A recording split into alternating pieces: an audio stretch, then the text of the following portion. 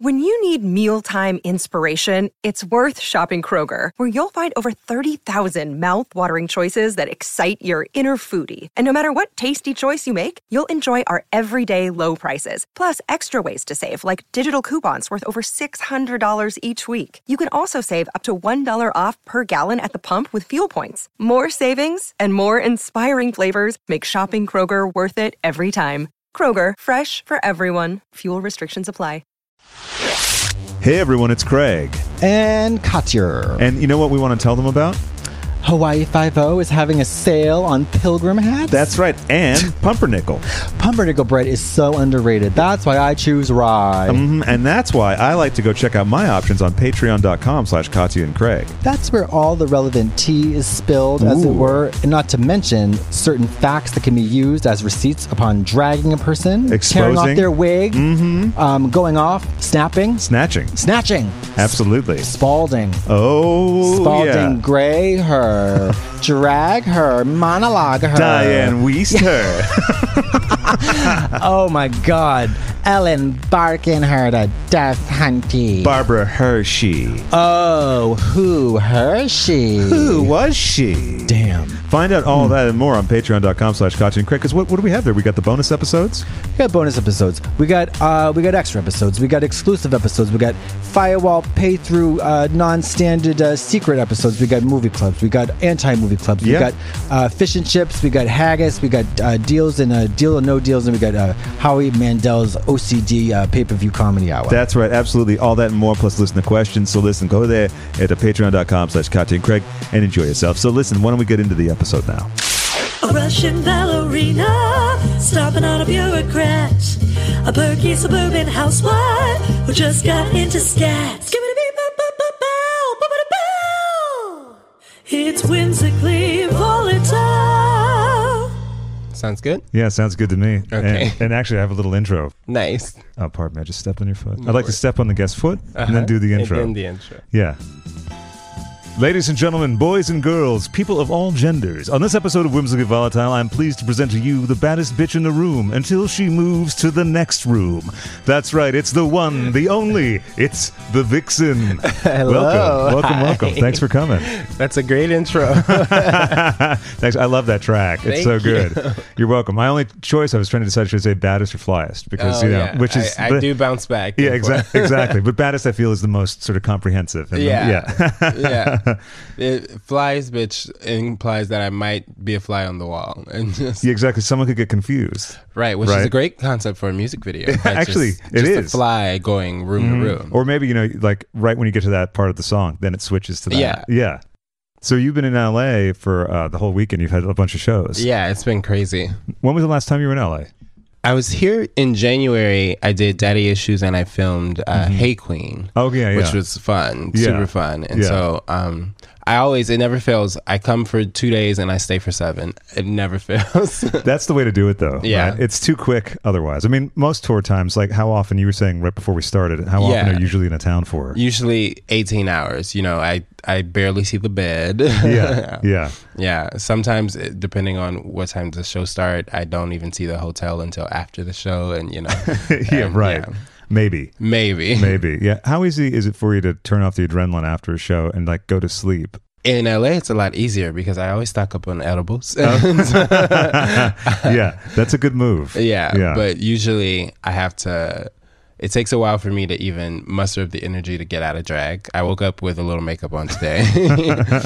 And then once I get to the hotel room and kind of decompress, some nights I can get a second wind if I get out of drag soon enough. And that's the trick. If you're trying to go to sleep and you wash your face, you wake up. So you have to pace myself to make sure that I don't wash my face too soon and that when I do, I'm dog tired. Oh, yeah. It's just getting it off there. Yeah. Do you do makeup wipes or is it the full sink? I do the wipes because I've turned too many sinks brown in my day. So I learned the hard way that it's better to do. And even the one thing in my rider is to have Neutrogena wipes because they work good. Yeah. The trick Katya was telling me about, I can't remember which dishwashing liquid, Joy or something like that. Just hit it and it's like off in like a second. Yeah. But it's like the worst thing for your skin. Yeah, the apparently. degreaser. You should like slap yourself with Vaseline immediately afterwards. Right, exactly. Clean it off and then at full face with Vaseline. Yeah, which is what I do. So where are you headed to next? I'm going to Chicago for a show, which is very rare. I typically only do Roscoe's in Chicago for Black Girl Magic, but I'm doing the Chicago Gay Men's Chorus this weekend, and I'm also doing Oberlin College. So this is going to be fun. So in Chicago, you only usually do the Black Girl Magic show? That's my baby there. Yeah. And how long has that been running? It's, almost 4 years now. That's great. It's so strange because it feels like yesterday still.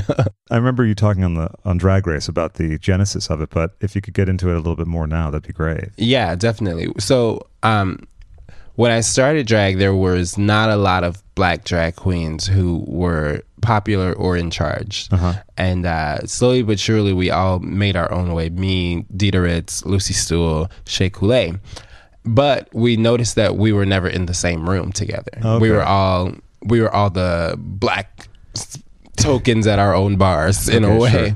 Sure. So we made it a point to do a photo shoot together, and it felt really, really good to see people who look like you in the same room. Sure, yeah. Shocker.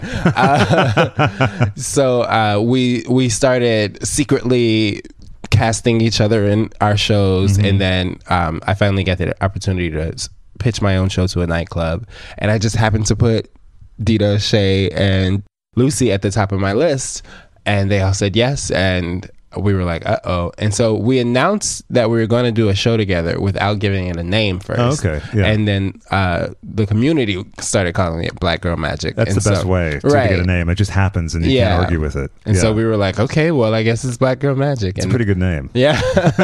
Yeah. And then it's been crazy ever since. We get to do songs that we don't think that we would be able to do anywhere else. We do like what, for instance? Like Frankie, Beverly, and Maze stuff that I call like my mama's music. And it's crazy because a lot of times we go out thinking nobody's gonna know this, but I'll do it anyway. And then you see people singing along because the audience has changed. Because now more people of color come out to see a Vixen show because they know that it's gonna make them feel welcome and comfortable and celebrate it. And so it's been a really good journey, not only for us on stage, but for the audience to like know that they're gonna go somewhere and be represented. Representation is a really important thing. Yeah, absolutely. And it was a major theme of, I guess, the post Drag Race discussion. After you left and after the reunion and everything. Yeah. And you really brought a lot of attention to certain issues. Yeah, I really left a mark.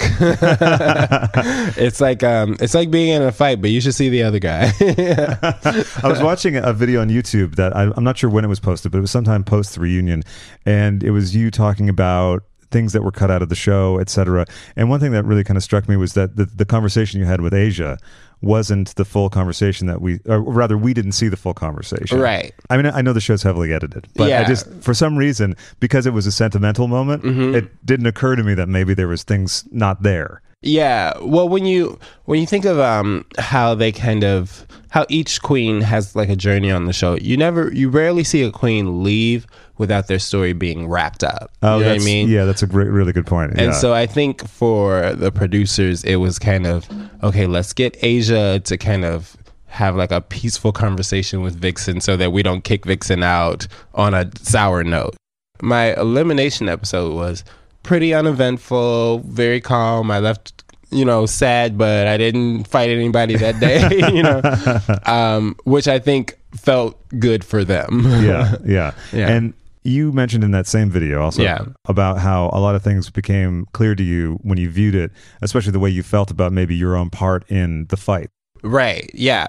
Especially because I was the only bitch in the room who was saying what I was saying, and no one was. It's a weird feeling when you are speaking what you think is the truth, and people are staring at you and saying, well, you're not wrong, and you're like, then I'm right, and they're like, well, I can't say you're right, but you're not. Let's not get crazy. We don't want to go there. I can't legally say that you are correct under the order of Viacom, but so I left very confused I was like, I feel right about this, but no one is actually telling me that I did a good thing or a bad thing. So it wasn't until until I got to see the audience reaction and see that people who looked like me understood me that I was like, okay, you weren't crazy. You were just the only one willing to say it. And so, yeah, I was really grateful for the audience in that. Although some of the audience, unfortunately, the show was pretty nasty. The death But threats and even everything? that validated what I was talking sure. about. You know, That's a good point. in Yeah. their own way, they proved me right, which is sad and scary for you to tell someone, you're going to look at me racistly, and they go, yeah. They're like, that's right. Thank you for cutting the middle let's bit just out. get to it. We love to do that, so thank you for giving us the opportunity.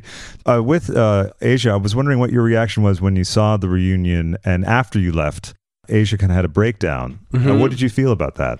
I think I was, really relieved because Asia's, I would say that me and Asia are both queens of the same cloth, where we started with nothing. We taught ourselves to make things, like really built ourselves up. She was, when Asia was snatching crowns, she was younger than I am now, so we've both had those kind of experiences of having to prove ourselves. Sure. But I think Asia coming up in the South, she was trained to handle it a different way. I was obviously much more aggressive about it. So I think Asia always understood me. We just made different decisions on the oppression that we faced.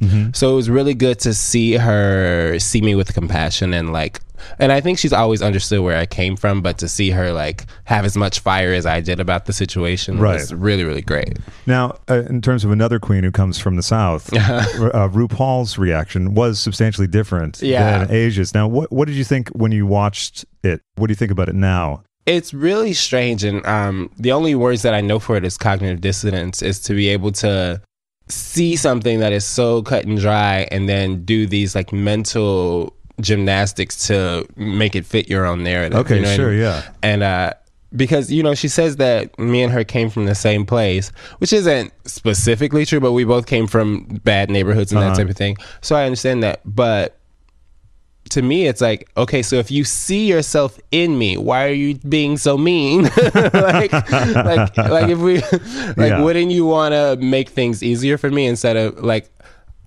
even with Black Girl Magic, I created that show to make it easier for queens who look like me, not to make them have to go through all the same hoops that I had to jump through. And what were some of those hoops, by the way? So for people who don't know, kind of what you went through in the early days, or what that's like for queens like you. Queens of color, there's a lot of assimilation. You see a lot of successful queens typically wear a lot of blonde hair and a lot of white costumes and blue eye contacts and things like that, and a lot of pop music that doesn't really reflect the music that we listen to at home. And so that's what Black Girl Magic now is, a show that you can do the stuff that you weren't allowed to do before. Even in Black Girl Magic, I make it a point to, at some point in the night, always wear cut off denim booty shorts, because when I started drag in Chicago, they were banned. You couldn't wear denim on stage in drag, and I was like, but Britney wears denim and Madonna wears denim. Oh, but because Beyonce wears denim, so it's not cute for a black girl. There was never a memo that went out, but it was kind of considered basic for black girls to do Beyonce, and I was like, why? And there's well, it's too top 40, we're trying to do different things. I'm drag doesn't like top 40 at all right now. I'm like, oh, excuse me, just because Britney and Madonna and all managed to fall off and Beyonce has a 20-year spotless career, just because she stayed current doesn't mean that she's not as edgy or interesting, so there was all these thinly veiled criteria for black queens that I just don't even take part in anymore. But those are the types of things that black queens had to do to fit in, just trying to be more and more commercial and crossover. And now I'm just trying to create a space where we can be as authentically ourselves and be celebrated for it. It is also strange too to think of, especially so recently as season 10 in The Culture, that an oppressed culture will have its own oppression within. Yes. I guess it's an obvious thing, but it still seems kind of shocking. Yeah, you would think we'd be beyond that, but I think a lot of times people who are searching for equality are really just searching for privilege.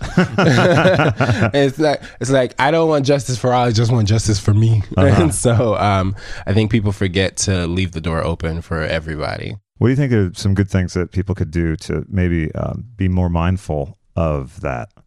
I think mostly be willing to be wrong. You know what I mean? A lot of times people love to say to me, you think you're always right. And I'm like, okay, so tell me when and where I was wrong. Let me know, like, let's talk about it. Like, specifics are helpful. Yeah. Like, or a lot of times I hear people say, I don't always agree with Vixen. I'm like, okay, tell me the time that you didn't so I can, because then I can learn and be better about it myself. And I think a lot of times when people are called out or singled out for doing something insensitive, the wall goes up because you're like, no, I would never. Okay, maybe you don't intend to, so you need to listen and hear about what you're doing that's making someone else uncomfortable. Sure. And listen with the intent to do better, because I think we don't want to believe that we could be prejudiced or racist or ignorant. Sure. And so we don't listen to the conversation, but you could be a better person if you learn from that moment. Right. No, that's a really good point. If you ask someone why, or did I say that the wrong way, if someone blanches at something, that's a way to learn. It's a teachable moment. Yeah. Yeah. And I think we just all have to be ready to learn. I wouldn't have gotten through the past year if I wasn't as stubborn as I am, but even when no one's saying it, I do look at people's eyes and see, did you wince when I said that? How do you feel? You know what I mean? Oh, sure, yeah. Yeah. And in my job, it's sometimes if I'm making you uncomfortable, I'm doing the right thing. And so I have to, it's a lot of gauging. Yeah, it's a constant balancing act, it seems, right? I'm like, okay, did I make a Nazi uncomfortable or did I make my grandma uncomfortable? There's a difference. Yeah, I saw a freaky photo on Twitter the other day. Someone was just at like a fast food place, and in front of them was a person with just an obvious swastika tattoo on them. So I was leaving DC last weekend, and there was a big group of kids, and I was like already disgusted. But then someone pointed out that they were wearing Make America Great Again hats, and they were getting on the same flight as me. And great. What crossed my mind is I've seen instances where people with turbans have been turned away from flights because of ignorance, and I'm like, well, right now, what's on their head is making me uncomfortable. So can we get them off of this flight? Plus, it'll be a lot quieter. Right, it'll be a lot quieter. But at the end of the day, they all had to board in Group 9 and walk past me in first class. So, so that works out nicely. It was a small win, but a win. Take every little one. They add up. Yeah, it's good. Oh, we mentioned edibles before. What's your favorite strain of weed? I like a sativa. I like a euphoric moment because I'm usually hopped up on caffeine. So it takes a lot to bring me down. And so, any good gummy, chocolate. Yeah. I don't like to carry actual weed because it's not legal in Chicago yet. Right. Yeah. Candy though. Candy. It's hard to, I keep a lot in my Altoid box. I got a sweet tooth. What do you want? I just like sugar. Okay, and no one questions that. Right. No, exactly. I love Jasmine's trick. I think she had like regular gummy bears or gummy worms or something, and then like the special ones. And I can't remember how she differentiated which ones were which and snuck them into Drag Race, but then was like incredibly high on edibles during one of the first challenges. So it kind of maybe backfired. Yeah, I had to pre-approve caffeine pills for the show. Oh wow! So caffeine pills? You're that into caffeine? Yes. Wow. Okay. Well, I just thought maybe it was coffee all day or something. But no, because I'm an ex-barista, and so I used to do coffee all day. And then, but you do a latte or whatever, and you end up drinking tons of milk and sugar. Yeah, totally. And so I switched to caffeine pills because I can drink them with a bottle of water, and it's only equal to a cup of coffee. So I'm not on speed. I'm not Jesse Spano or anything. But it keeps me from drinking sugar, and So you never developed a taste for Americanos? I did, but you're still spending, especially I remember I used to live across the street from a Starbucks. Forget about it. Yeah. It was like spending $10 a day for, or having Red Bull cans lining my living room. And still with Red Bull, it's like spending $3.30 or something. $3.30, and then the sugar and the guarana and everything in your body is like. So I've water and caffeine strictly. Oh, that's good. Yeah, keep it simple. Yeah. In terms of alcohol and stuff, do you drink? Oh yes. Yeah. Yeah, I drink. Oh yes. Please don't get me wrong. The inner me got really excited about that. But yeah, so I typically I've whittled it down to being able to drink a vodka soda. I could not imagine that when I was 21. I was like, what monster drinks just water and vodka? Because the first time you taste a vodka soda, you're like, this is a blunt instrument. Yeah. It's meant for destruction. Yeah. I can't get into this. Yeah. Right. And, 3 years later, I was like, you know what? Keep all the sugar in there. I do enjoy, my favorite cocktail is a cucumber effin with lemonade. Oh, that sounds good. Yeah, cucumber anything is a solid choice. Yeah, and it makes your breath fresh throughout the night. You Perfect. keep going. Yeah, but after that fourth one, you can get a little tart. You can have too much cucumber. Yeah. So you mentioned that you'd like to keep the sugar low, as do I. What are some of your favorite road foods then? Because it can be tricky sometimes to eat well on the road. Well, I am a big fan of gluten-free gummy bears made by Black Forest. They are gluten-free, sugar-free, fat-free. I'm sure they're basically pork, but that's one of my big go-tos. I do like trail mix because I don't eat enough meals a day, so that's like a good way to have like a little extra protein. They're good on planes as well. Yeah, I always try to get a bag before, especially when you're doing overnight flights, because sometimes the staff all the restaurants are closed. Yeah, and exactly. So, gummy bears and trail mix are my like breakfast of champion. And then I do eat good. That was one thing that I needed Drag Race money for, because I have always had an expensive appetite. I love salmon. I love same here. I just had salmon before the taping. A good medium rare steak. Same here. Yeah. And anything that comes with a side of asparagus or sauteed spinach, I'm all about it. So I knew that I would one day have to afford the life I became accustomed to. Do you cook at all? I do. I'm getting better. I just got my own place in November. Oh, congratulations. Thank you. Yeah. And I was really not thinking about the kitchen, and my mom was like, you need a big pot and a little pot. I was like, no, I don't. I promise I won't. But eventually we had a polar vortex in Chicago, and I knew that I wouldn't be able to leave the house for a few days. So I got some groceries, and my sauteed spinach holds up, and my Alfredo, and I'm really good. I make really good Spanish rice. And It's good to have a few like solid things that you can rely on. Yeah, I'm trying to get better at cooking again, because I'm too into getting Postmates. Yeah, to reduce me too. that. Yeah, especially when you're like, well, the salmon that. I don't want to go make the salmon. And then I'm good. Then I gotta clean the salmon. And it's a whole thing. And then if your apartment traps the cooking smell, so I got an Instapot. Yeah. And I've barely used it. So hopefully by the 6 month mark of having it, I'll use it. You'll find like there'll be those go-to things that you can make without. I factor in time and effort, and I'm like, I'd rather just pay someone else to do it. Yeah, see, I've been doing that too, and it made me feel better about it, because I felt like a little I guess gross. Like I was like, I'm ordering a lot, but then if I'm editing all day or whatever, if we have a bunch of tapings, then I'm like, okay, well, I don't have time to. I can't be my own maid. Yeah. Right. Like the last time I made chicken salad, it took me too long, and then I was like, I could have done a bunch of work. Now I have that work to do. Yeah, you could have been working while someone else was cooking. Yeah, exactly, right. Or like walk down the street for 5 minutes, get a nice little bit of fresh air, go to Gelson's and get some of their chicken salad. Yeah. I'm very much that. There's a nice deli underneath my building, and so that's amazing. But even sometimes the walk to the deli, I'm like, I wish I could just call someone to bring me something from my own lobby.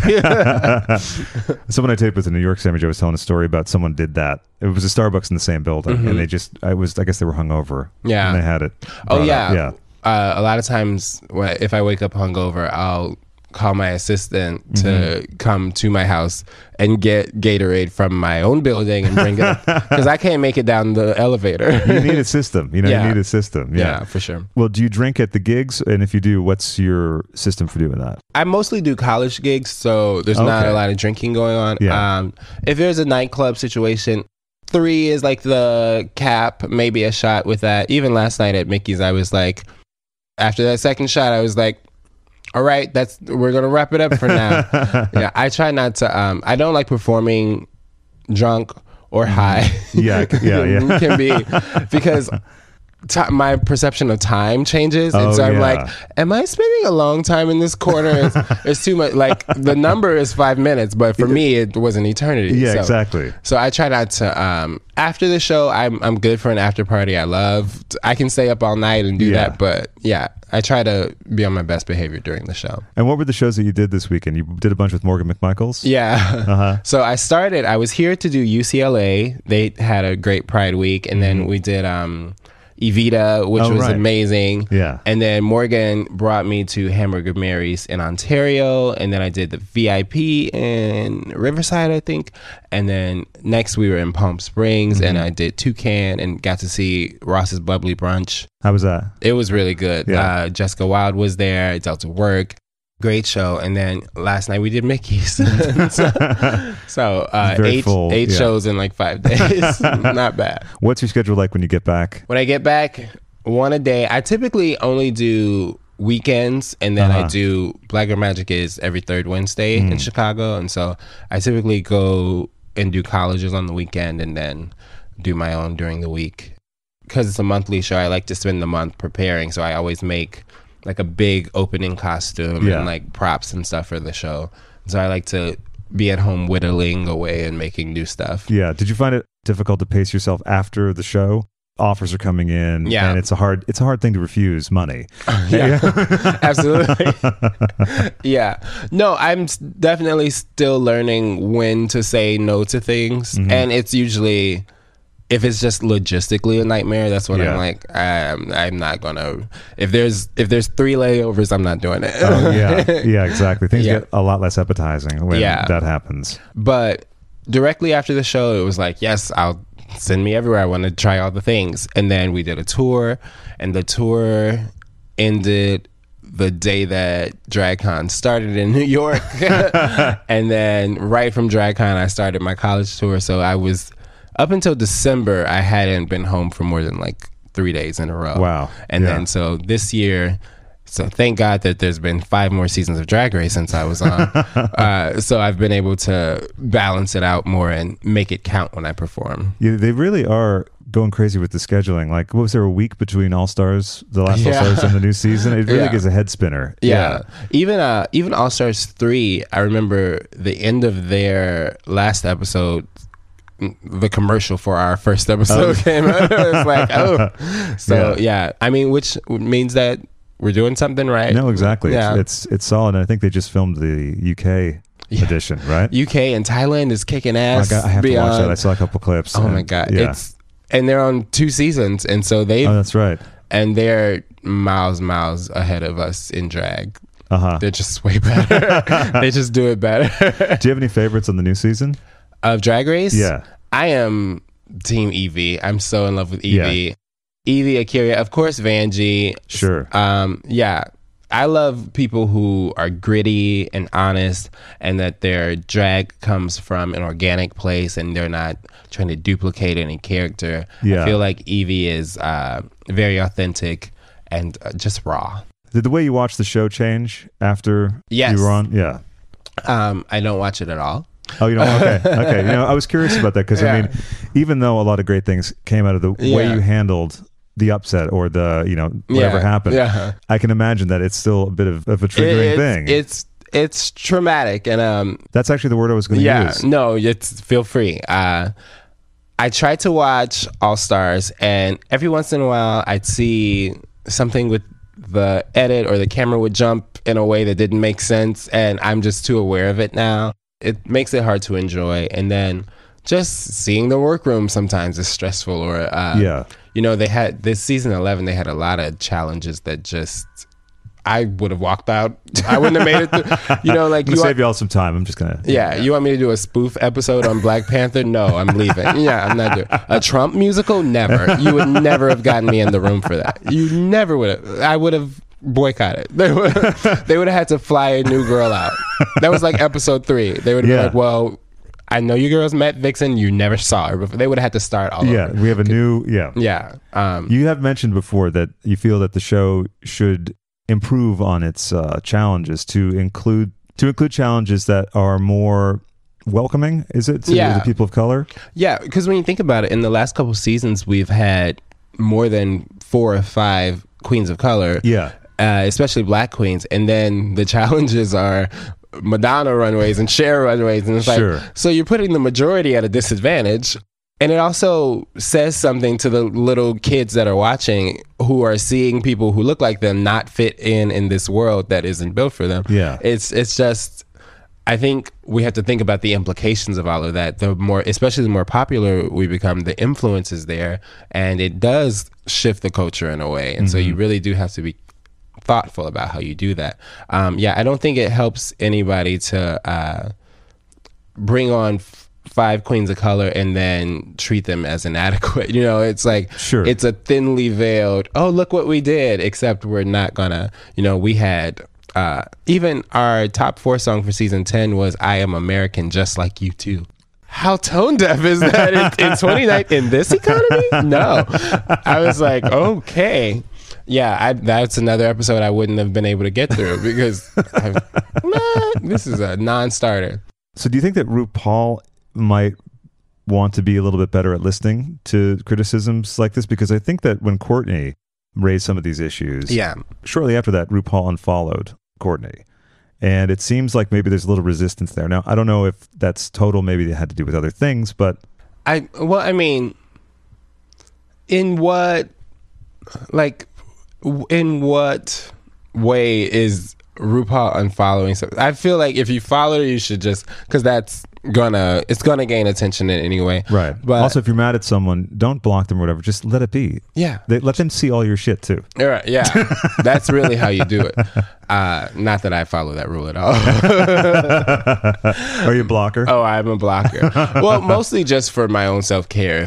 If somebody's taking me out of my character and making me that upset, then that's when I like... Well, that makes sense, right? Or now I like the mute function. The mute function is great. Yeah, and it's on Instagram too, which is great. Yeah, I sometimes feel like I'm living in a bubble because there will be comments that I don't see and people responding to things that I don't see. Oh yeah, and I'm like, well, someone said something, but I'm not clicking that. It is good though when you almost like pre-read stuff. Mm-hmm. You're just like, nope, not for me. Yeah. Did you struggle with that at first though? Because I mean, I can imagine it's tricky. Yeah. I only learned about the muted words on Twitter this year, and it's been life-changing.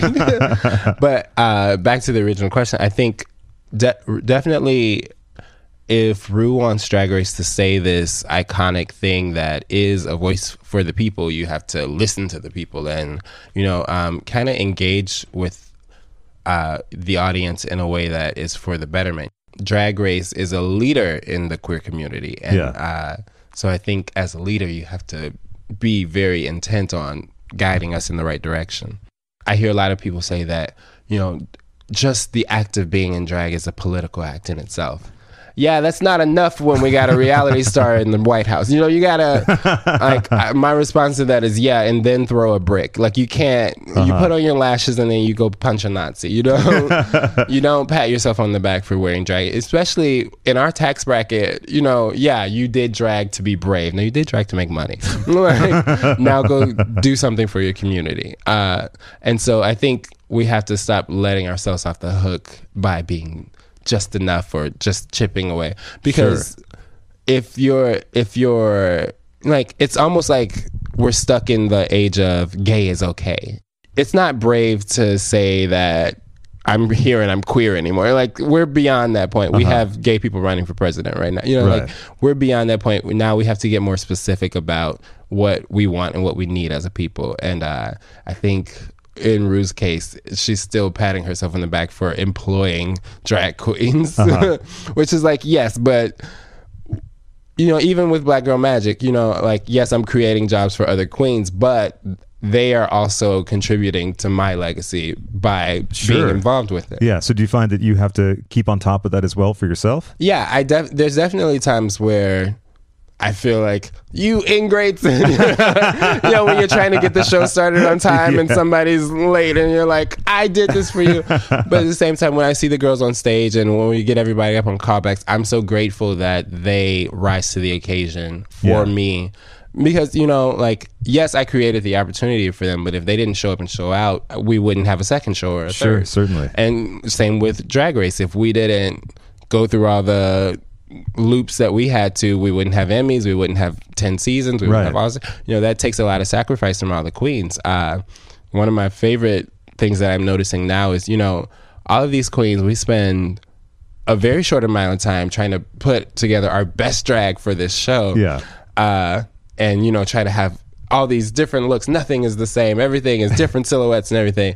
And I've seen now Ru wear the same dress in about 4 different occasions. And I'm like, you're making millions of dollars an episode. You can't be recycling drag, lady. Like your Emmy dress can't be your All-Stars dress and your season 10 judging dress. We see that, and And I think if Rue Girl was to wear the same shoes twice in the same month on an episode, there'd be a Reddit report, and we'd be, and so it's things like that where you really have to lead by example. Oh, and it's also good to always keep your standards high. Yeah.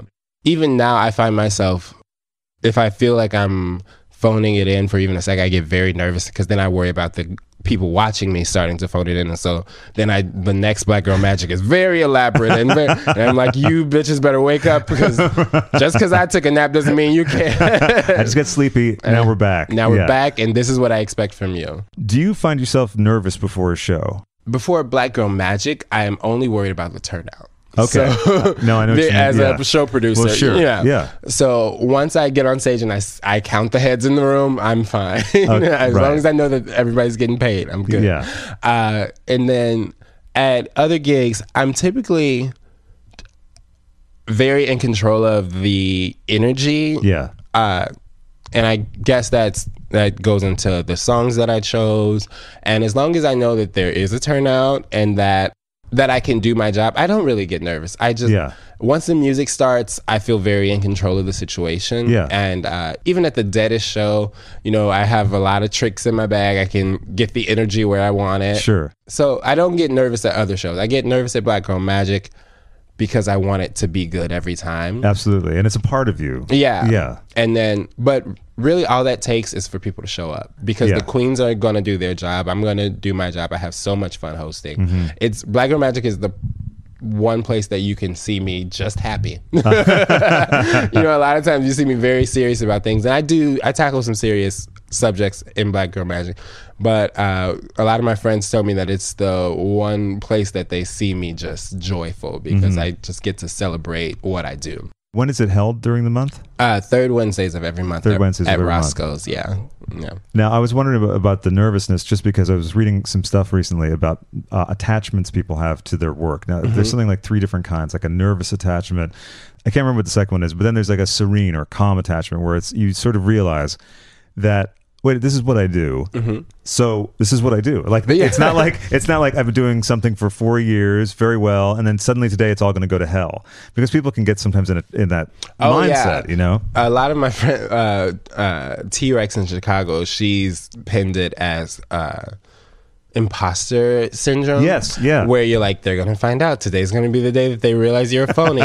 And I definitely have had that, but it's typically more my social media. I'm like, one of these days you're gonna say something that is just, you're always so sure of yourself when you speak, and one day it's just gonna come out wrong. Oh yeah. Which I've had and I've bounced back from, so I feel a little bit better. But and everyone has bad days. Everyone has bad days. And I think even with performing, my track record is good enough where I trust myself to wiggle with it and go with the flow. And like, if someone's too drunk on stage, we're gonna have fun with that. If somebody is rude, we're gonna make fun of them, and the audience is gonna kick them out. And so I have a long enough track record of making it work that I don't worry as much. Yeah. My only anxiety about performing or about my drag persona is being understood or misunderstood. And so I'm always worried about, is the message coming across clearly? Is this number too abstract? Is this number too on the nose? Is it too soon? Because I tackle a lot of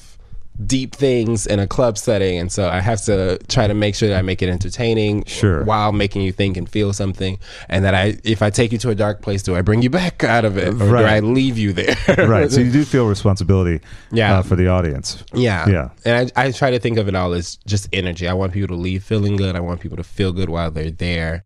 And feel like they're getting something. Yeah, and feel like they're getting something. It's almost like Black Girl Magic is like being at church. You feel like I'm here to release my stress, I'm here to address my stress, and then when I walk away, I'm going to have less stress to deal with. Which, or you at least feel empowered enough to handle it in the real world. Which is really the ultimate aim of all art. Yeah. Just finding a way to deal with life. Yeah, exactly. Yeah. Now, when did you start drag?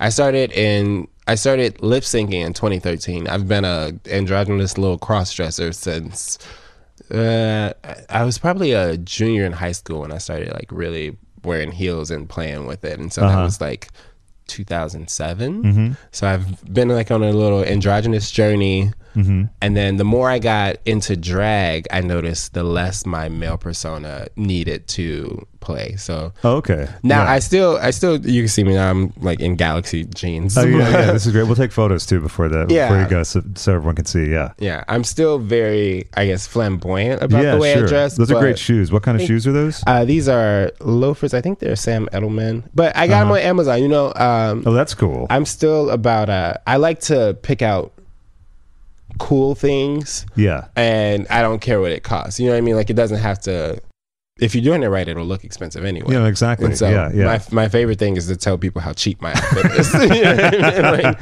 right. Yeah. It's great to like discuss someone with like, no, I got this for like $10. Yeah.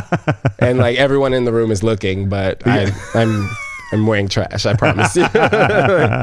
Yeah. And because, and that, even that is like a good message to be, because a lot of people feel like they can never have this lifestyle because they can't afford it. That's true. And I do not spend more than I spent 2 years ago on clothes. You know, like maybe for drag, because the expectation is so much higher. Sure, it's also essentially a business expense. You know, you're buying business materials. Yes, right? And after having done my taxes, I am so happy. Whew, I was worried because the income was there, and then I was like, okay, but I also spent a lot, so so get off my back. Okay, cool. That was a great learning experience. I was like, okay, so investments pay off. In a way. Exactly. Yeah, I'm just getting into that with like a business manager and stuff like that, which is great. And I'm like, okay, because you get nervous. You're like, okay, am I screwing up? Am I spending too much? Am I losing my head? You know, but then also you have to take care of yourself, and that also sometimes means treating yourself to things. Yes, and for me, it's food. Like I was saying before, I love to eat good. Same here. Especially because it's a very personal thing. Nobody else gets to enjoy it. I try not to take pictures of my food a lot. You know, like I eat for my own enjoyment, and like that's my own nourishment. And you know, you go on vacation and you take 100 selfies, and it's like this might as well be work because it's a social media blitz or whatever. But when I treat myself and eat good and stuff like that, I feel like it's personal. Yeah. What else do you do for just personal enjoyment, things like that? Do you like to read or go to the movies? Like I do. I love movies. I love Marvel movies. So it's been a really good year for me. Oh yeah. Excited for the new Avengers then? Yeah. I'm excited and nervous. This year in general is just great for television. Game of Thrones is giving me life. Yeah, sure. Yeah. I was high the other night and I watched Game of Thrones, and it was a terrible episode because spoiler alert, nobody dies in the episode, but I'm waiting the whole time. I'm like, there's gonna be an arrow coming at us. So the whole episode, I'm just paranoid all the way to the end, and I was like, oh great. Yeah. So but yeah, I like action movies and stuff like that, which is very cathartic. Listening to Hamilton makes me cry in an unhealthy way. Oh, yeah. So I do it when I need to cry. Sure, no, that's a good thing. I love my go-to things. Yeah. The reliables that will always do it. Like the poster behind you, Hedwig. Every time I see it, at least once or twice, maybe 3 times. Yeah. And I'm always embarrassed at how emotional I am about something I've heard a million times before.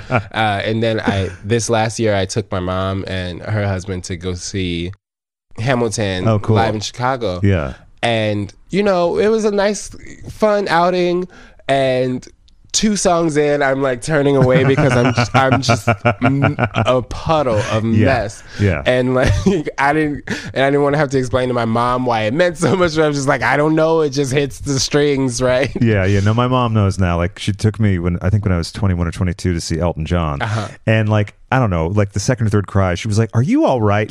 Right. And I was like, "No, it's good." Yeah. It just brings up emotions that you don't really get to tap into. So yeah, whenever I feel clogged in that way, and a lot of times, especially working as a public figure, I think there's a lot of times where you can't react. Oh, sure. Yeah. And those like get bottled up, and you kind of get constipated in a way. Sure. And so sometimes I'll have this like lingering sadness that I can't remember where it came from. Right. Yeah. And I'm like, I don't remember who did something but it's still in there. It's in the jar. And you're like, so I'll listen to something that'll help me get that emotion out. The worst is when you wake up and you have that lingering thing and you're like, nothing happened yesterday. Like, what the fuck? Yeah. But it's because you pushed it down in the moment. That's right. And now it's coming back up and you're like, I don't even remember why I was this upset about something. Hey, can I ask you a question? Are you gay? Oh, okay. I mean, gay is okay, but, you know, queer is better. My name is Casey Spooner, and I'm running for president.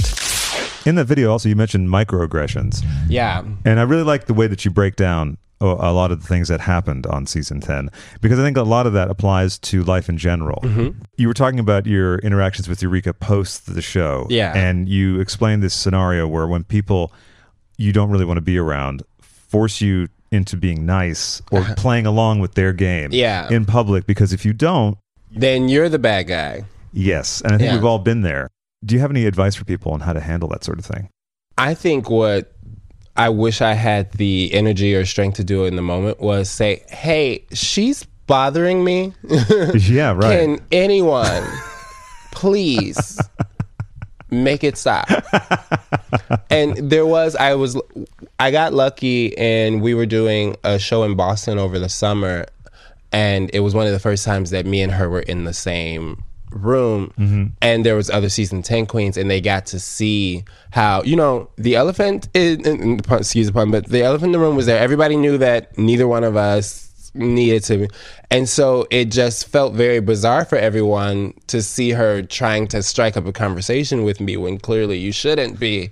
And so I would just make eyes with everyone else and be like, are you seeing this? Are you witnessing what I'm, and that kind of helped me like shed it, because then people kind of got, oh yeah, she definitely is not respecting your boundaries there. Because it's hard for people to see that, because everyone, I think, wants to ascribe high intentions or good intentions to people, and if someone's appearing friendly or appearing cheerful, it's very hard, especially when you're kind of drowning inside. It's very insidious to walk up to your enemy with a smile and demand to have lunch, and you're like, I don't want to. Well, why don't you?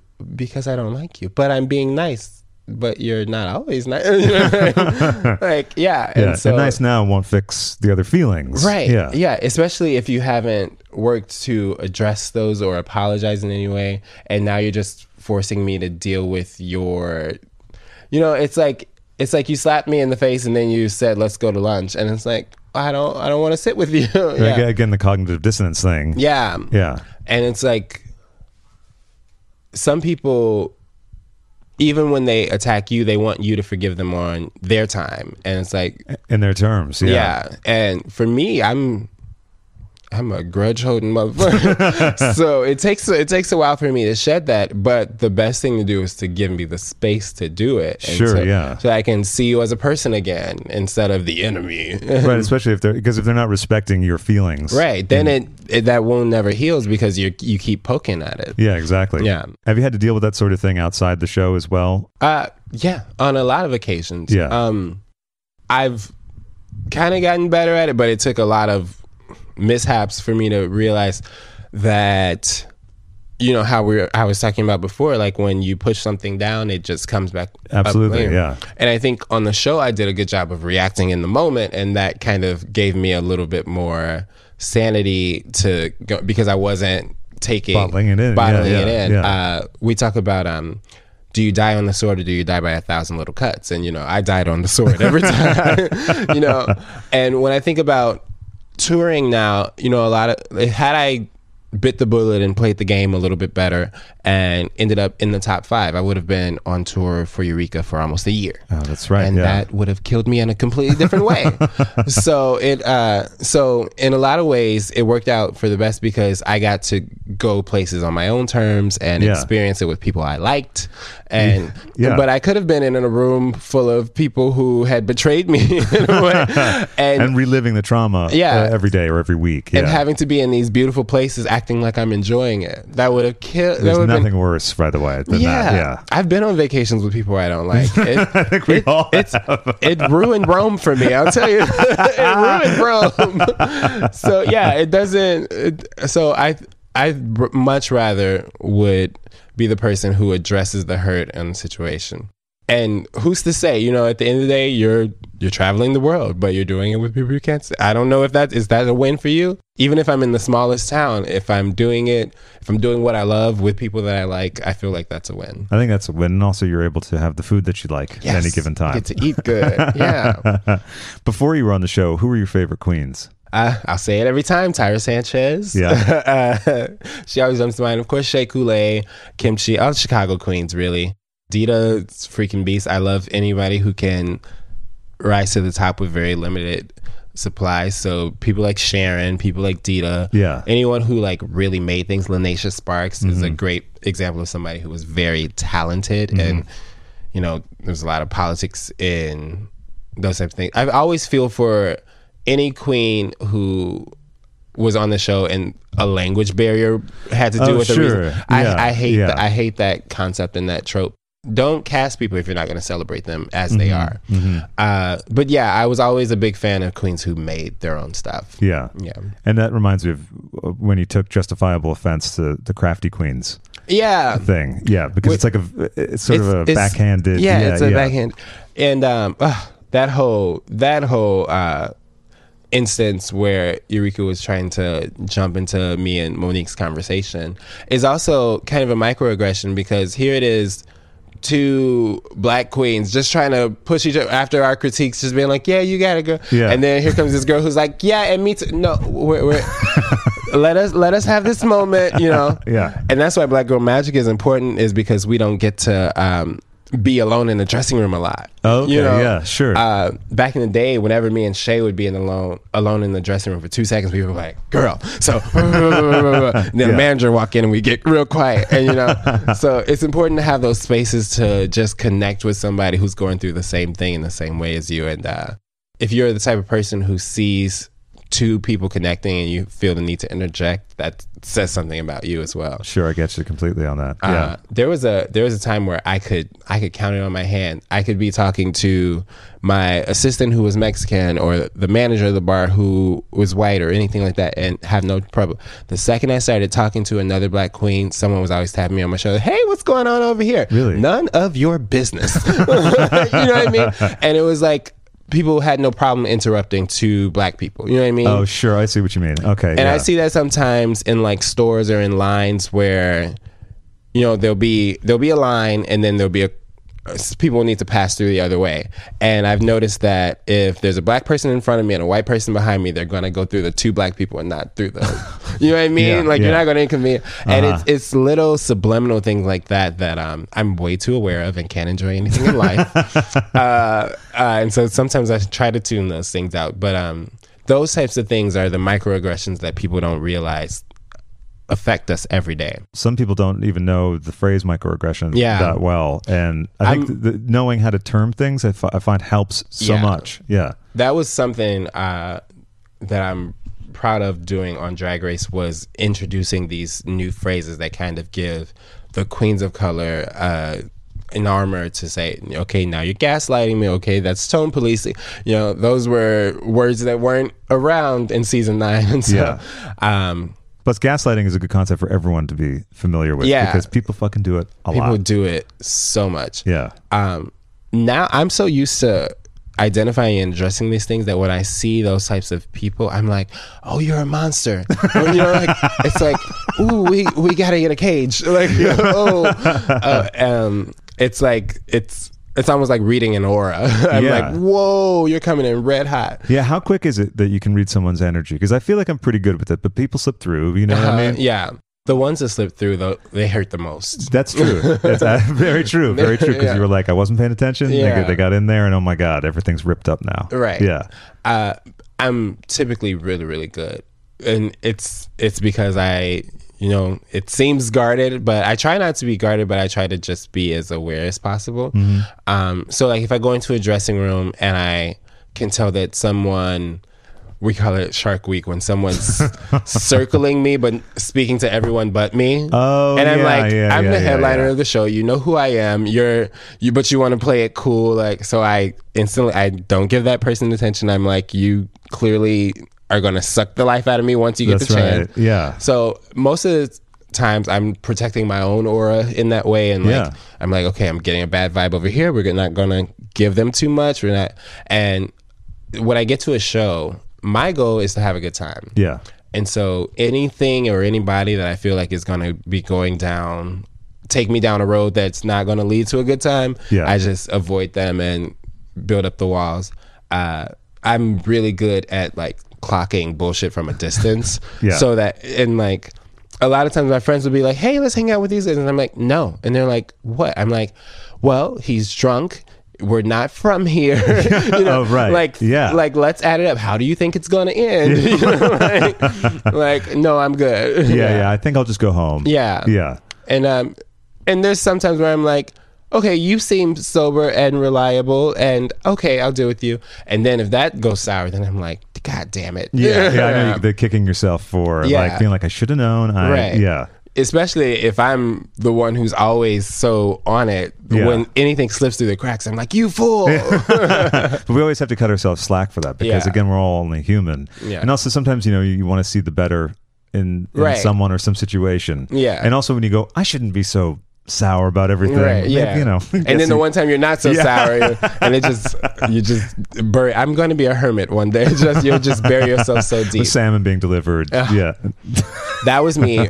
So after we got eliminated from Drag Race, we weren't allowed to be out in public until everyone was out in public. How long? So for me, it was 2 weeks. Okay. It was 2 weeks until I could like be on social media again, or even, and I live in a gay neighborhood, so I really couldn't go outside. So I was just Postmates every day and hoping that the delivery guy wasn't gay. So, like, please don't know. Like I even got to my house and came in through the back way because my doorman was gay and he would have figured it out. So I was just like, I don't want anyone to know I'm home.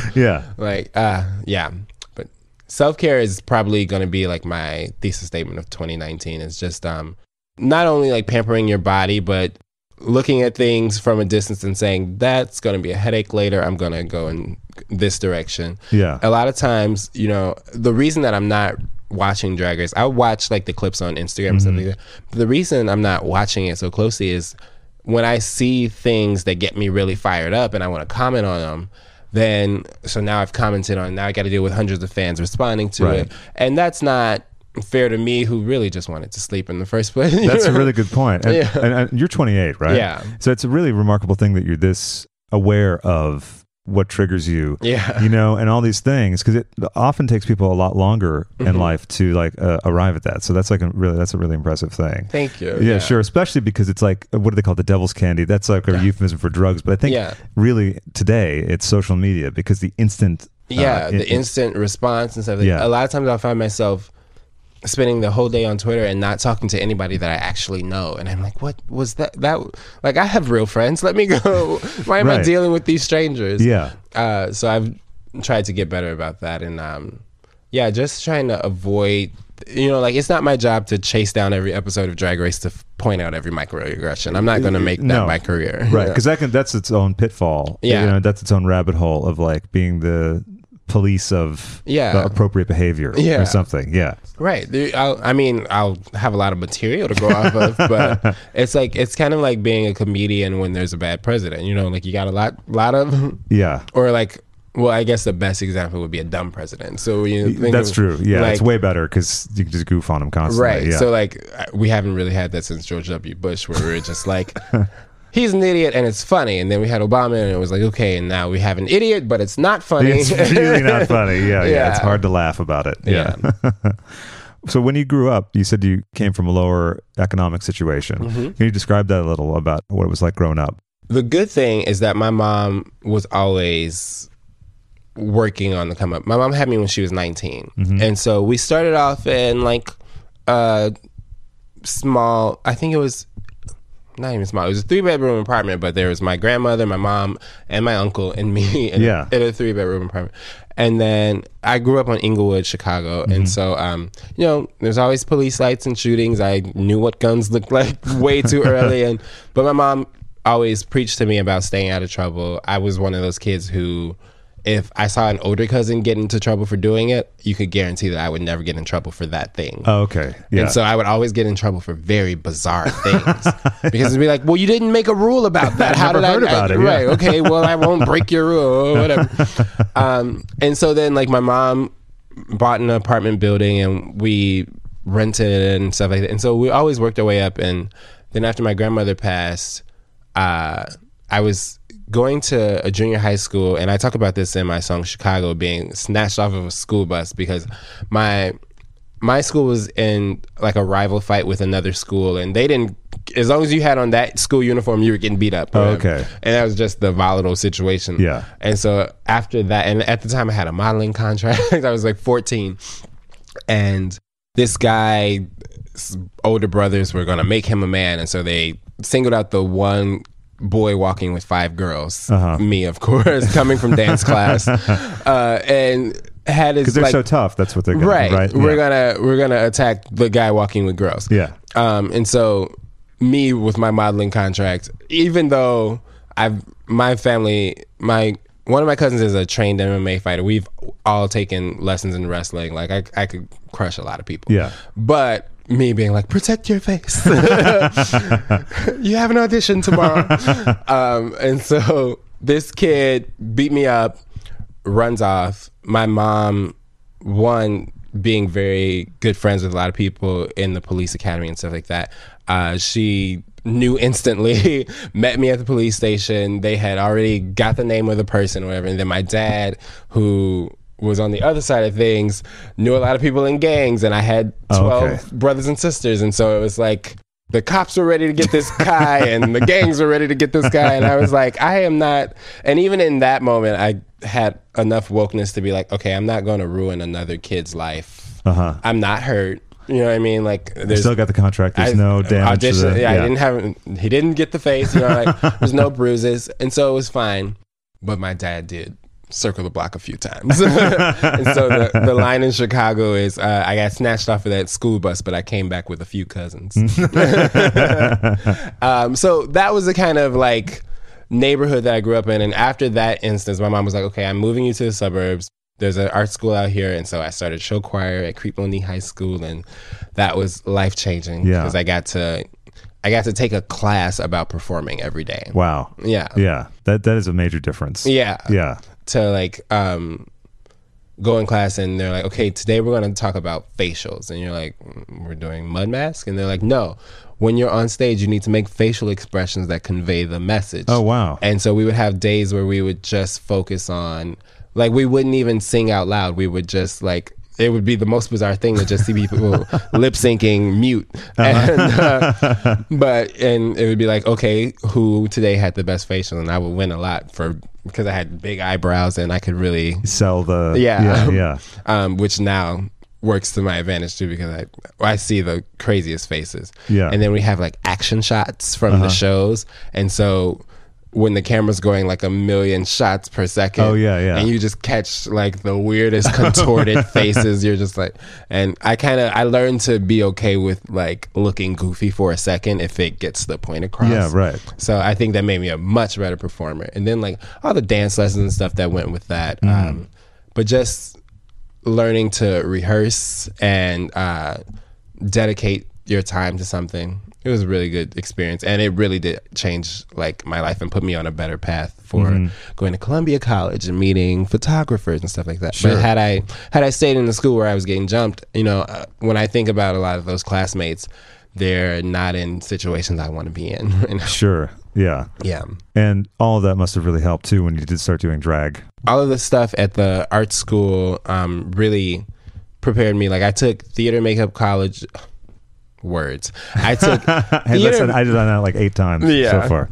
I took theater makeup in college, and that taught me how to glue down my eyebrows. And I was like, okay, I don't have to shave them down like every other drag queen. Okay, and so because I was very reluctant to do drag because I thought that it would ruin my boy. Oh, so, sure. You know, like Yeah, I was too married to being like a cute guy and having eyebrows. And having eyebrows. It's very important to me to this day. I'm looking up. Every Drag Race queen gets like a little work done after a couple of years. Yeah, right. And mine is going to be microblading. I'm going to get everybody else is like getting their cheekbones and stuff, and I'm like, I just want thicker brows. Yeah.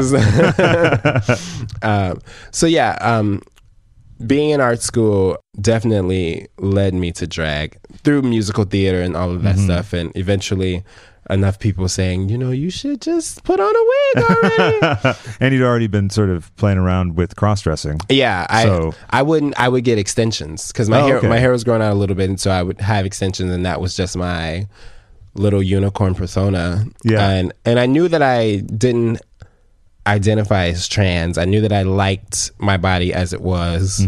I just wanted longer hair. Yeah. And so that was the thing. And then I would shave the sides of my hair and do like little makeup murals on my head. It just took a while to get it going. And then like I had to really shed like all of the masculine ideals that I was holding on to. I was like, because if I was in a relationship as a top, I would feel like, okay, well, I definitely got to put all my queer stuff away and just be the man in the.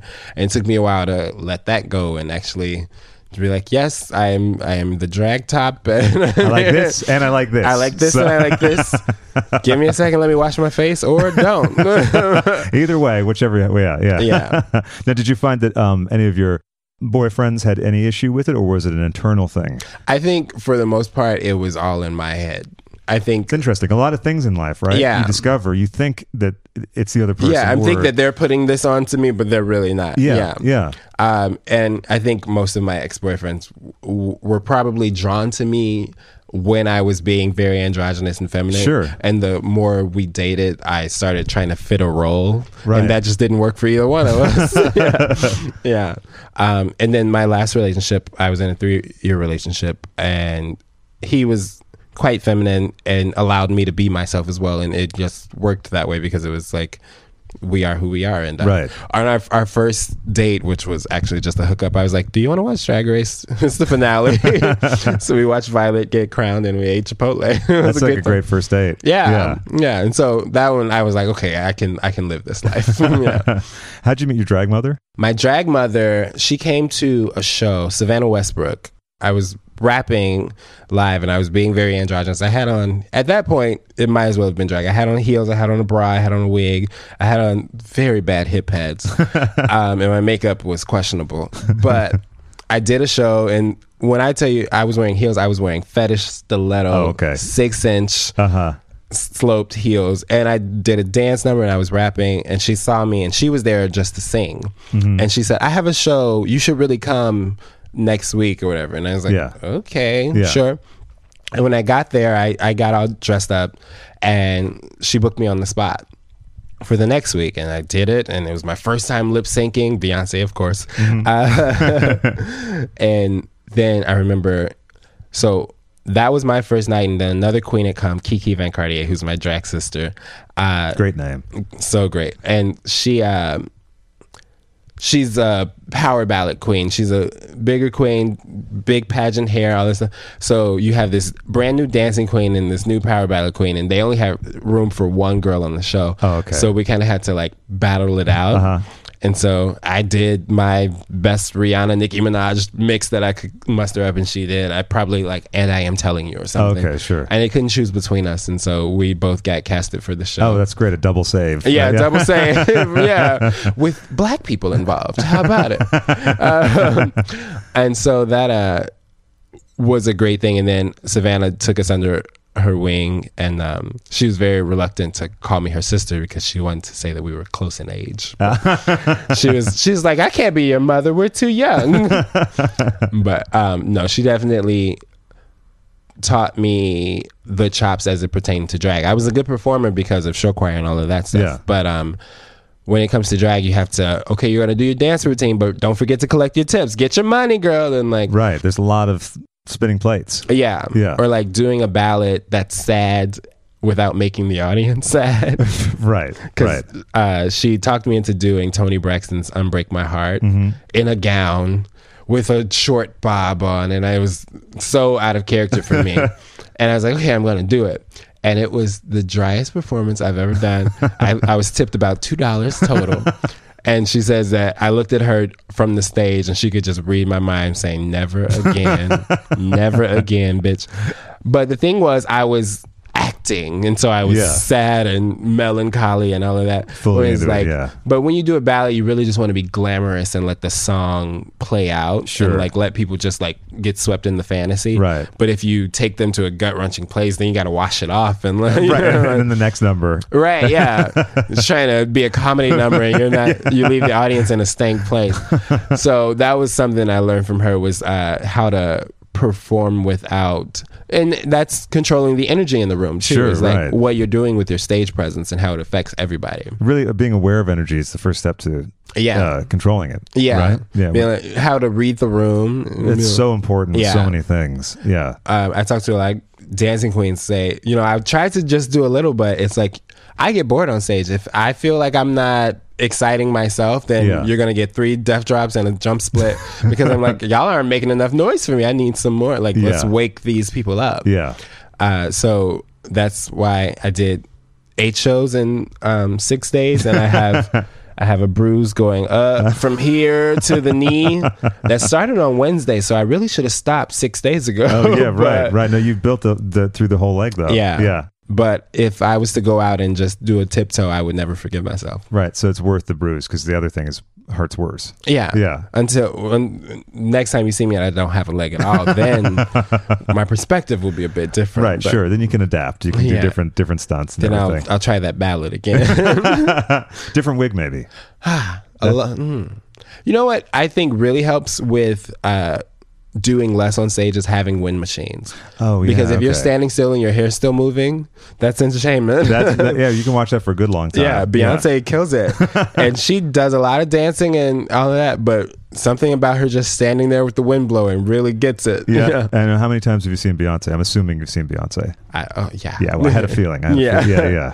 My first time was Destiny's Child's last tour. Oh, that's great. Yeah, that was a really great start because she was already Beyonce, but she was still in Destiny's Child. Yeah. So that was cool. And then I've seen the Beyonce Experience, which was a completely perfect drag show, and the Formation World Tour.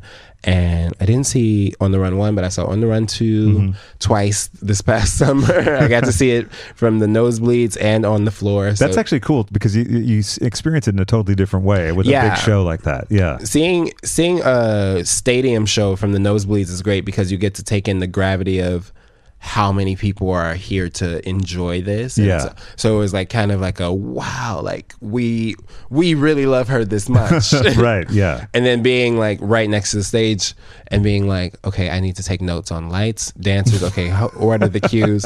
I remember being at the second show and the guy next to me was like, are you okay? Because I was like just stoic and stone-faced. Yeah. And I was like, I am taking notes. Like I've seen this show already. I just want to know how it's done now. Yeah, sure. The weird part is because they have the 2 runways that come out into the audience.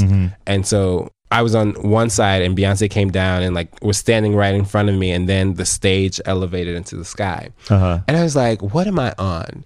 Because Beyonce just walked up to my face and then flew into the heavens. What is going on? But yeah, she's always been a big leader in my drag persona. And when I think about it, before then, I was always drawn to Tu Wong Fu, and then What's Love Got to Do with It. Oh yeah, sure. And like people like Vanessa Williams. And I think if you think of like that legacy trope where like Tina Turner, you can see the inspiration in Beyonce and Tina Turner. So sure. Of course I just hopped from one bandwagon to the next. Yeah. No, it's a logical line. Yeah. Your progress from when you started to getting on Drag Race is very quick. Yeah. It's well, because I knew makeup, so it just took me a while to get the hang of drag makeup. Yeah. And then once I did that, it was just all experiments. Maybe I want to do big brows. Maybe I want to do... And then I figured out what face I wanted to. There was a season... Around season 8, I was doing a very convincing feminine face. Like, it was... The eyebrows were there, but it wasn't a lot of glitter. It wasn't a lot of frills. It was very just... natural look, you know. And then I found these like gold glitter liners and started really doing crazy stuff with my eyes, and that's now kind of the signature that I'm known for, is like the gold brows and everything. But yeah, if I would have gotten on season 9, you would have met a whole different queen. Oh, it's interesting. Yeah. Which makes me think that by this time next year, who am I going to be? Well, I'm probably a little bit more pigeonholed to a certain because the brand is there now. Sure. I wrote the brand. Well, and what about music too? Because you've been putting music out since when? When was your first single out? Well, this time last year I put out Room Part 1 when we got announced, just to let people know that I had music, but I didn't really have connections with enough producers to make an album. And I've been spending this year working on a completed album, and because I travel so much and my producers are in Chicago, it's very hard. And then my producers travel. So I'm getting home tomorrow night and my producer leaves for a month as soon as I get home. And so Perfect. the album's been pushed back a month, you guys. I'm sorry. but so that is coming soon. But I've been writing music since I was 6 years old. Yeah. I remember writing songs as a kid, and my uncle would be like, "Why do you even know what this means?" Like, I would just make love songs based on love songs that I heard before, and he'd be like, "You don't know anything about this emotion." And it's weird because now I'll pull up songs that I wrote a long time ago that I didn't know what the hell I was talking about when I wrote it, and now it means so much. Right. Like Tea Party, I wrote 7 years ago, and it was just me kind of projecting what kind of queen I wanted to be, and like wanted to be in the club scene and like all of that stuff. Drinks on me, you know? Like sure. And now it all makes sense. I'm like, oh, when I say put something in my cup to help me forget, there's a lot of drugs that do that. And I'm like, oh, and I knew nothing about drugs at the time, and I was just talking shit. And now I've lived all of those experiences. So I'm very afraid of when I get inspired to write a song, I'm like halfway predicting the future, and so I'm like, careful. I try not to write bad things down. I'll remember them, but if it's like something heinous, I won't write it on paper. Like, it's superstition. Well, it makes sense though, because a lot of it is manifestation. And then you repeat it and you rehearse it, and then it gets into your and that's back to that thing again about energy, because what you put out into the universe, you're actually asking for and calling to you, and it comes to you. It does. My song Chicago, because when I was younger and living in the hood and stuff like that, a lot of times I didn't want to go outside because people would get in trouble or they'd be shooting and stuff like that. And like, my mom she didn't have me on a tight leash. I could play with the kids and stuff like that, but I would rather be in the house drawing. And so I say, I miss my cousins and I love them and I hope that they're proud, but growing up I wasn't allowed to hang out at their house. I was the one who didn't allow me to hang out there because I didn't want to go somewhere that might get raided or something, you know, like something. And so I put it on myself a long time ago to stay out of trouble. And then I say, damn, I did everything I said that I would do as a child. Like, literally, I've been working towards this. So like, even on the show, when I get so like passionate about saying like, this is my dream, and everybody's like, this is all of our dreams, I'm like, no, you don't understand. Like, my mother didn't say that I like, no one forced me into this life. No, like, I've literally from a child believed that I was a star in some kind of way and made those sacrifices to get that without anybody forcing me to, you know what I mean? Or even giving you guidance, like, if that's what you want to do, go here, you're just sort of following this light. I've just been like chasing my own path. And so like, to get on Drag Race and to do these things and be able to travel now and to look back at my 6-year-old self and be like, you were right, you did it. You know, like, you know, like, that's like, it's like a lifelong validation that happened when I got the call to be on Drag Race. It was like, you're not crazy. You were gonna make it one day, like that kind of thing. And then to have the experience I had on Drag Race is a different blow. But it feels good to know that something that I work towards, and that if I work hard enough, I really can make it happen. Because a lot of people who are working towards their goals don't really believe that they can get it. You know what I mean? And sometimes people who aren't working that hard get there, and that can really be a blow to people who are working really hard. Certainly, you can really screw with their morale. That's why people get mad at the Kardashians. It's like, well, what are they doing? And it's like, there's work involved, but it doesn't feel like the work that you're doing, and so you feel like what you're doing doesn't matter. I don't watch it, but it's like, look, these things happen. Like, who knows why they happen? But it also means that there's opportunities that no one ever thought would exist. So maybe that's a good thing. Yeah, maybe just look for your opportunity. Yeah, exactly. It won't look anything like that, but there's things out there. You never know. Yeah, I think if I wasn't casted for season 10, I definitely wouldn't have auditioned for season 11. But if I had that year, because I was already on a momentum in Chicago as an activist queen and like everything like that, especially with Black Girl Magic, I think I would have been in a place, I might not have been traveling as much or as popular, but I definitely would have been fulfilled in a way. Sure. Because, you know, I've always wanted to be a star in that way. And then in growing up, I became more tied to activism and doing that kind of work. And so I think if I had an extra year to live in that, I would probably still be talking to you in some kind of way. You know what I mean? Yeah, definitely. Yeah. It just would have taken a slightly different route. Yeah. And the activism, when did that start roughly? What age? It's really hard to say. My first time that I remember protesting something was in 7th grade. We had a leak in our library that was right at the stairs. So like you walk through the door and you're getting dripped water on. Yeah. And it went on for about 3 weeks and we were like, really? Like this is cool with you guys? No one, there's not even a bucket. No one's gonna. And so, and then like there was like rumors of it being like asbestos connected and stuff like that. And so we took a day off of school and there was like a photo of me with caution tape wrapped around my mouth and like a hoodie on holding up a sign. That's my earliest memory of like being that person. Yeah.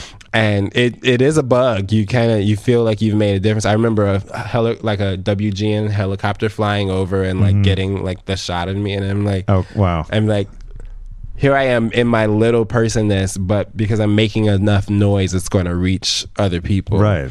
And that's addictive. Yeah, sure. And I imagine also that early on with that, you started to experience that thing where other people who maybe should be for what you're fighting for have a sort of weird resistance. Yeah.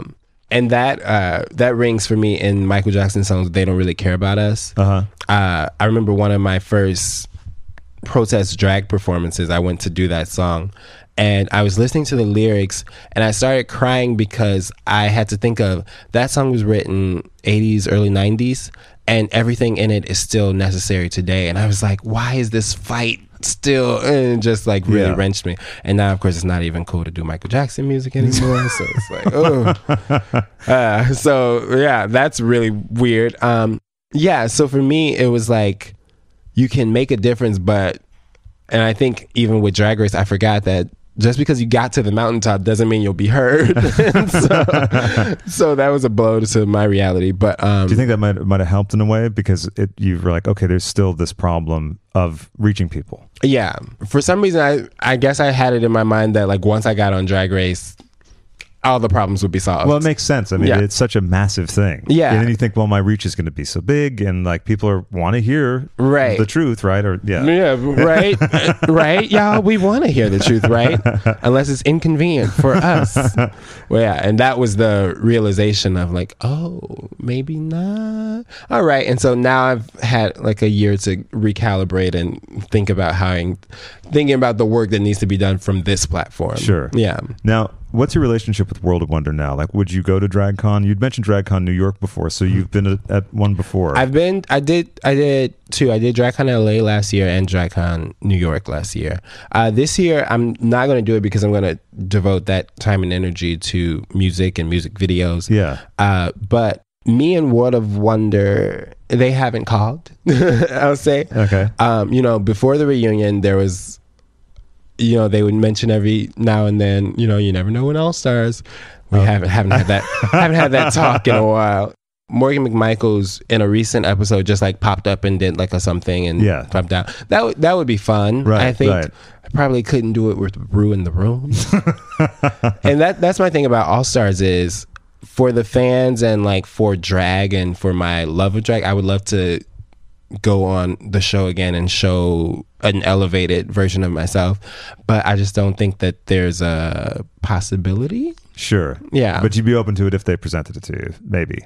I think it would be good for me and Rue to have a sit down. It'd be interesting to see as well. I think that would be actually very helpful to everyone. Yeah. If we could get that cleared up, then I would be willing to move for it. I'm sure everyone knows where to reach you. But let's get through all the socials and websites and everything. Follow me everywhere at the Vixen's World, except my Venmo is the Vixen Bitch. Very important to have that differentiation, yeah. Yes. And even thevixensworld.com. Why don't we close with the song we referenced at the beginning? Yeah. Room Part 2? Room Part 2 featuring Shea Coulee. Fabulous. Well, thanks so much for joining me, The Vixen. I'm so glad it worked out. Yeah, I'm so glad we got it.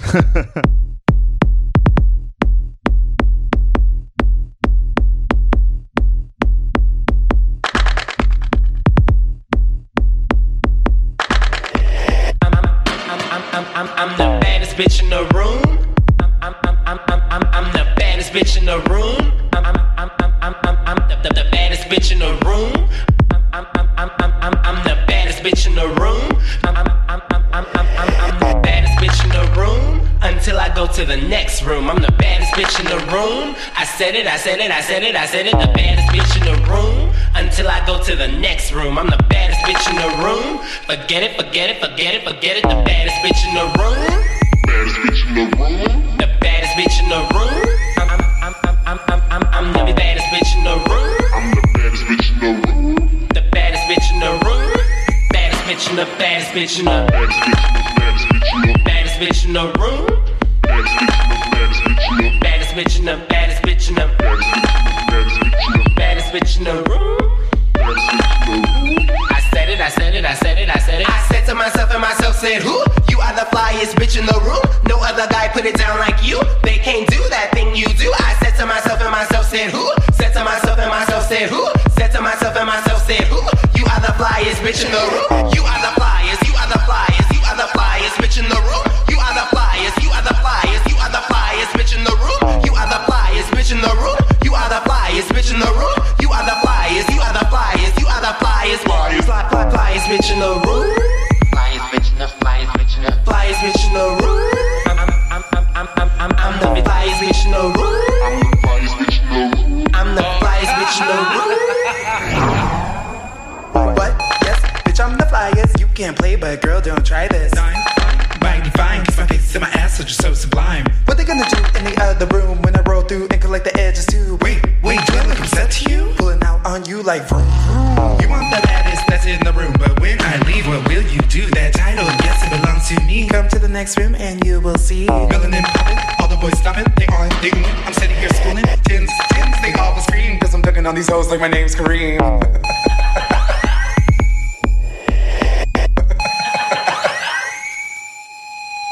You never walk a mile in my shoes. You stay on the block, I fly and I cruise. You ain't got a rock, stop eyeing my Jews. You don't even count, listen to this haiku. Look, I do whatever I choose. It's my rules, I'm just glad I'm not you. I bet you can't stand me now, Good luck with my hand-me-downs, You got caught with your panties down. Fuck a crime, bitch, I'm coming for a Grammy now. Let me get my tens, bitch, don't forget it. Yep, I wrote that shit and you ran the Reddit. Time to give me my checks, bitch, run my credit. Don't blame the edit. If I said it, I said it. I said to myself and myself said, who?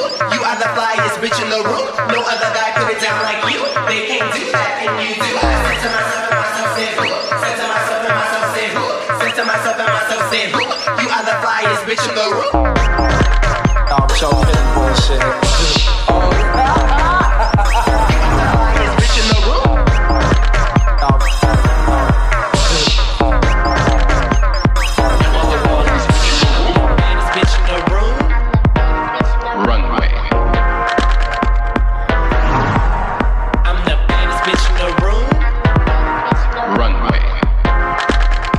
Your petty bullshit.